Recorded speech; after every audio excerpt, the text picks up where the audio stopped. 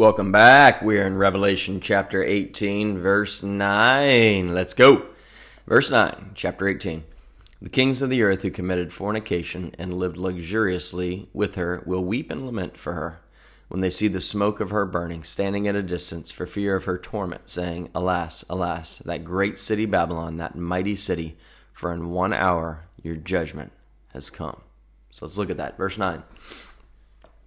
The kings of the earth, the other rulers of the world underneath the Antichrist, loved Babylon because of the money that Babylon brought to them. These kings are mighty people of the world, and they committed fornication, and they lived luxuriously with her. And when you think about it, what are two of the greatest temptations that Americans struggle with and face? And I'm sure it's true in many parts of the world, if not all of the world, but I live in America, so I understand our culture better than I understand other cultures. So I'll say in America is 1, lust, and 2, money, not in any particular order. But we struggle with money, and if you talk to wealthy people, super wealthy people, what they'll often tell you is that they just, they hit one level, and then they just can't sleep until they hit that next level, and then they hit that level, and then they got to keep going until they hit the next level. It's a constant state of, I need more, I need more, I need more. There's one of the wealthiest people in the history of the world. I can't remember if it was Rockefeller. I think it was Rockefeller, but I'm not certain. And they said, how much money is enough? And his answer, if I remember right, was something like, just a little bit more. It's not quite satisfying, and the reason I would suggest to you it's not satisfying is because we weren't built to amass wealth. We were built to worship God. We're amassing wealth if it's about us and getting more and conquering and power and look at me, or I have more than him or her or them.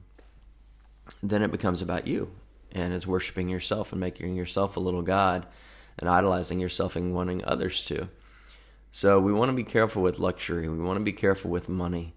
And it's okay to have money. It's not okay if money has you. So think about that. It's okay to have money if money is just a tool that you use and God works through you to use to help other people. But it's not okay if money has you, meaning it controls you. It brings you stress often or constantly, and you just can't rest from it. You need more. You need that car that they have. You need that boat that they have. You need that house that they have. You need that job or that position. All the covetousness and everything that comes with it. And then the lust, the fornication, the adultery, all of that, which is so prevalent in our culture with sex being so available to view on cell phones and TVs and hotel rooms and hookup apps and all sorts of stuff. It's it's never been easier for people to fall into that temptation.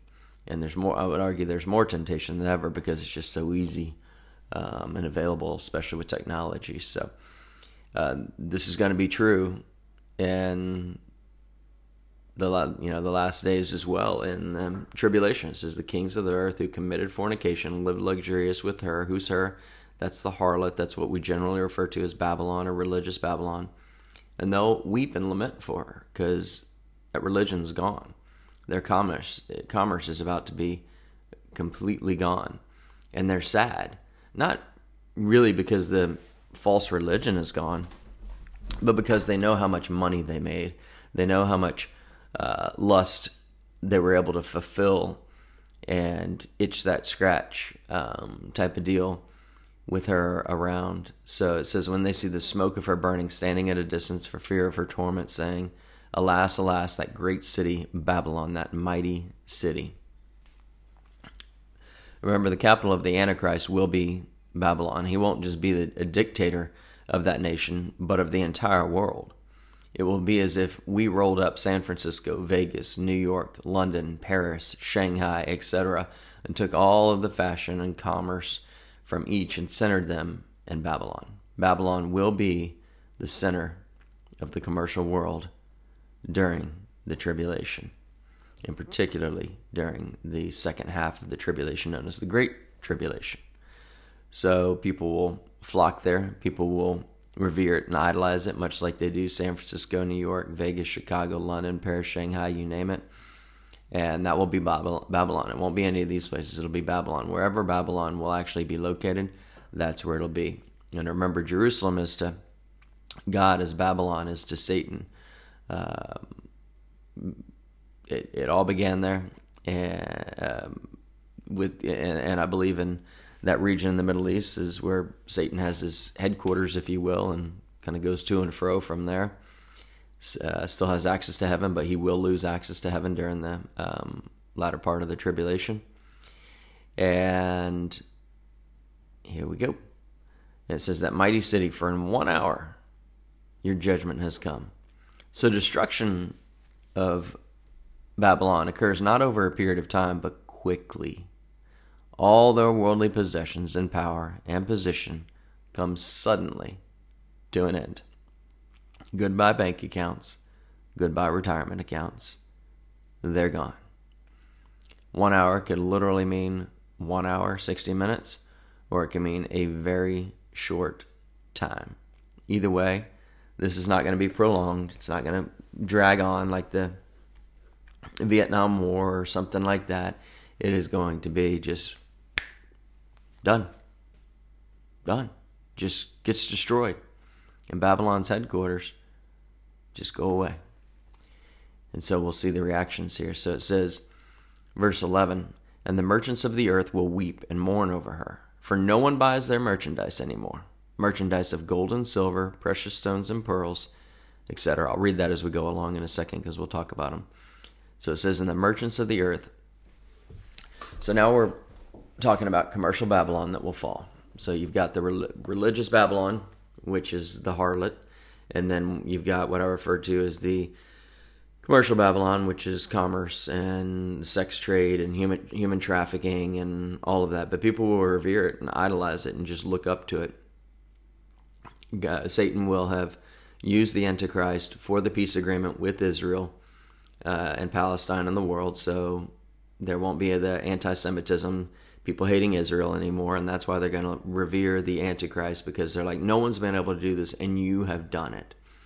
And they'll just rally around that peace. They'll come together with all being symbiotic in their worship and some type of world religion, whether it's they just all, we've talked about this, it's actually one religion, or they just all just kind of coexist, if you will, if you know that bumper sticker, and mind their own P's and Q's and don't get into each other's business.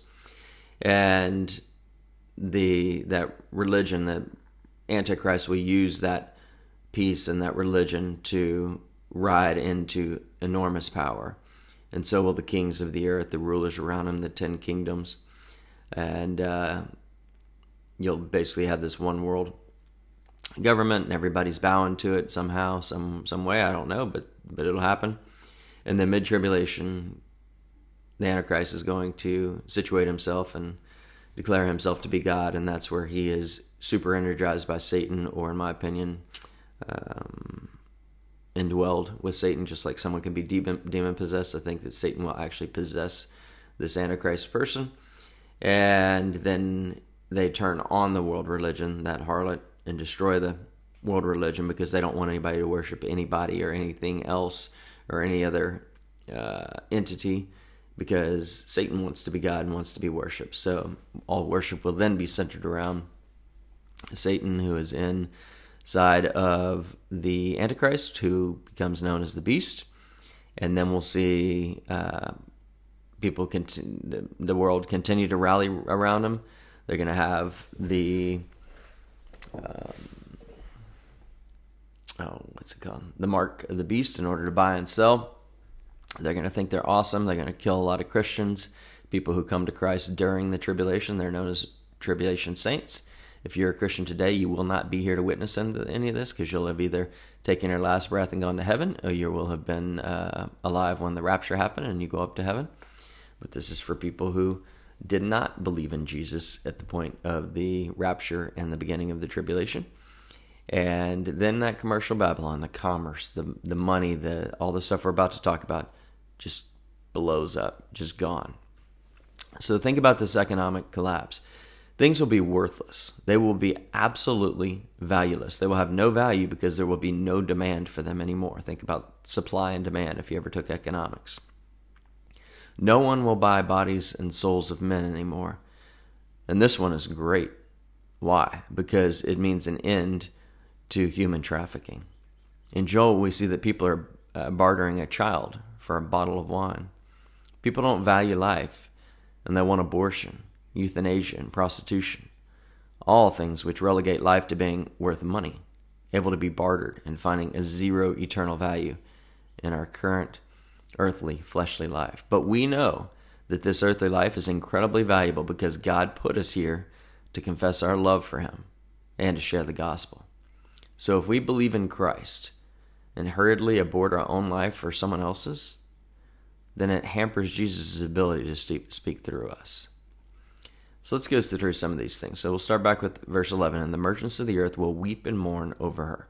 So they're sad. They're distraught that their commercial Babylon, their way to stay luxurious and rich, is gone. For no one buys their merchandise anymore. So if no one buys their merchandise, that's a demand. Look at your supply and demand curve. If there's no demand, then it's valueless. Anything that you own and could possibly supply is worth zero because no one's buying it. Verse 12, merchandise of gold and silver, precious stones and pearls, fine linen and purple, silk and scarlet, every kind of citron wood, every kind of object of ivory, every kind of object of most precious wood, bronze, iron, and marble. So all of that, no one's buying anymore. No one cares about it. If you're hungry and starving and you don't have a job, what's the point of having gold, silver, stones, pearls, fine linen, purple, all this stuff? None. It's not going to do anything for you. And so let's take that and parlay that into what we should all be focusing on right now, myself included.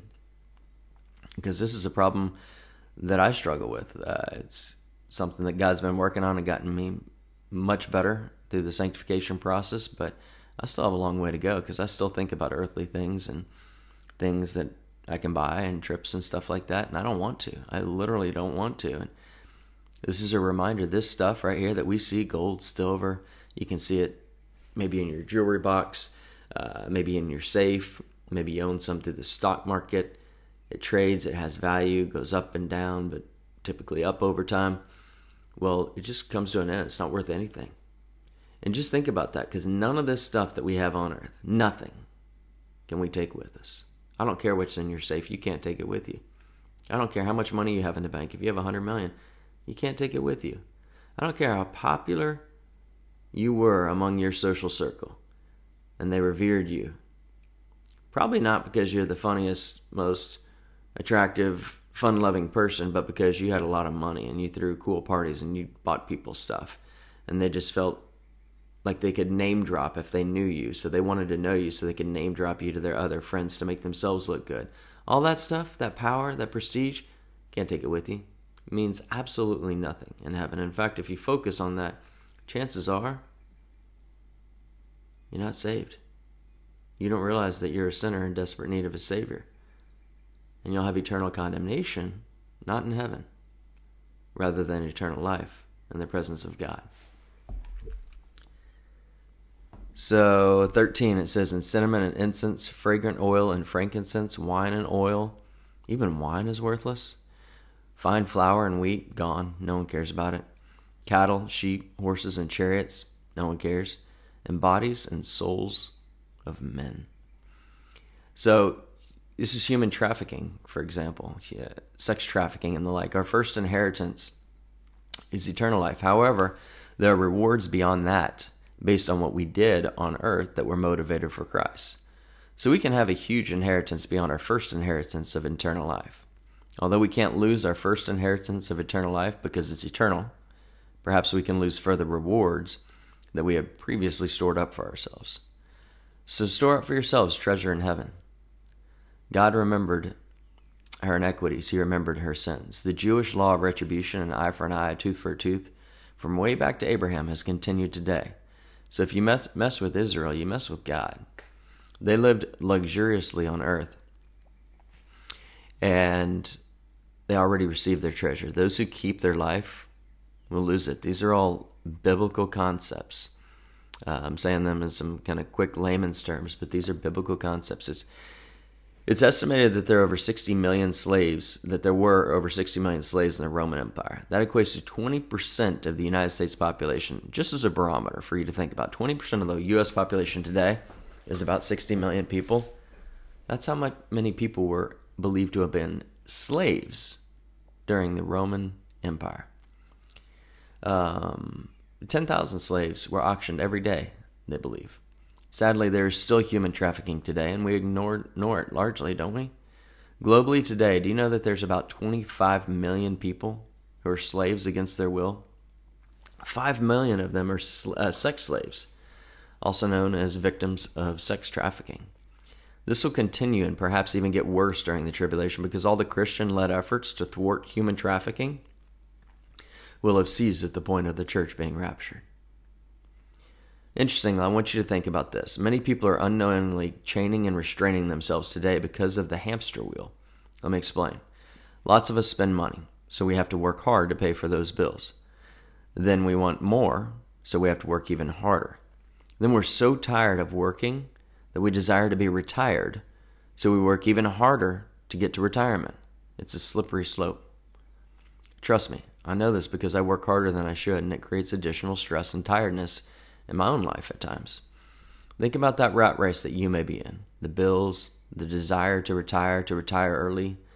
But then many, if not most, of the people who hit retirement are disappointed with retirement versus their expectations.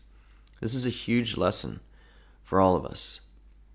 May we help those who are literally being trafficked.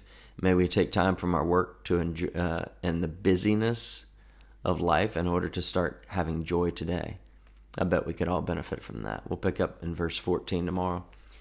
Lord, help us to find rest in you. You say, come to me, all you who are burdened and heavy laden, and I will give you rest, for my yoke is easy and my burden is light. Lord, help us to come to you. Help us to find that rest. You give us a Sabbath for a purpose, Lord, not because we have to rest on that day, but because it's an ideal. You know that the other 6 days of the week we're going to be pulled in so many different directions with family and work and stuff. And you just want us to rest. Lord, help us to rest and to know that you are the Sabbath and that we will have eternal rest in you when we take our last breath on this earth and our next one in heaven. So help us to make the most of our time. Help us all to realize myself first and foremost that I don't want to chase after money and power and prestige and things, Lord. It's okay to work hard for my family, but may I not want for those things. Help us to have money and for money not to have us, Lord. Knowing that we can't take any of this to heaven. What we can take to heaven is people. And lastly, Lord, something that's been on my heart this week is that our deeds have zero impact on our salvation, but they could have a huge impact on our neighbor's salvation. Help us to know that we come to you through grace, by grace through faith, but through our deeds. But once we're saved, our deeds can be monumental in leading our neighbor to show them who you are, to be the hands and feet of Jesus. Help us to do that, Lord. Amen. Thank you so much for listening to Daily Verse by Verse. We want you to be prepared in season and out of season to study the whole counsel of God so that you can share with people who Jesus is through your actions, so that you have the right to tell them who Jesus is, so that they can come to know Jesus or come to know Jesus better. We strongly encourage you to share this message, this podcast, on your social media, Facebook, Instagram, message, email someone who you think could benefit from it. It's an easy way for you to go out and witness to the world just by sharing this podcast. We hope you'll join us tomorrow. Have a wonderful day.